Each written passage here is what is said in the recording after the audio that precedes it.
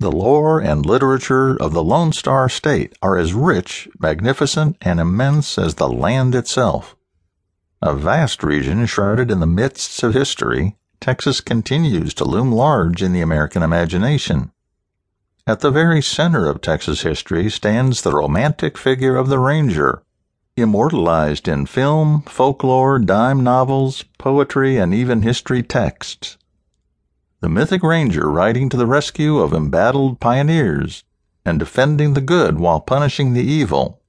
Such is the stuff of American mythology. To be sure, the storied frontier institution of the Texas Rangers stands as unique in the annals of military history.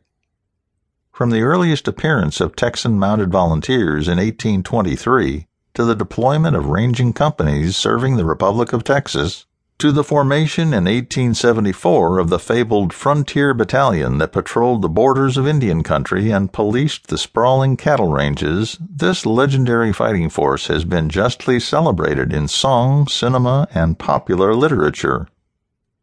Few images familiar to peoples the world over are more closely identified with the Lone Star State as that of the intrepid Texas Ranger. On horseback, with six-shooter or repeating rifle in hand, the hard-riding, straight-shooting Ranger remains resolutely heroic in the minds of admirers. Simply put, the mythic Ranger commands his rightful place with the cowboy and the fallen defender of the Alamo in the holy trinity of Texas tradition.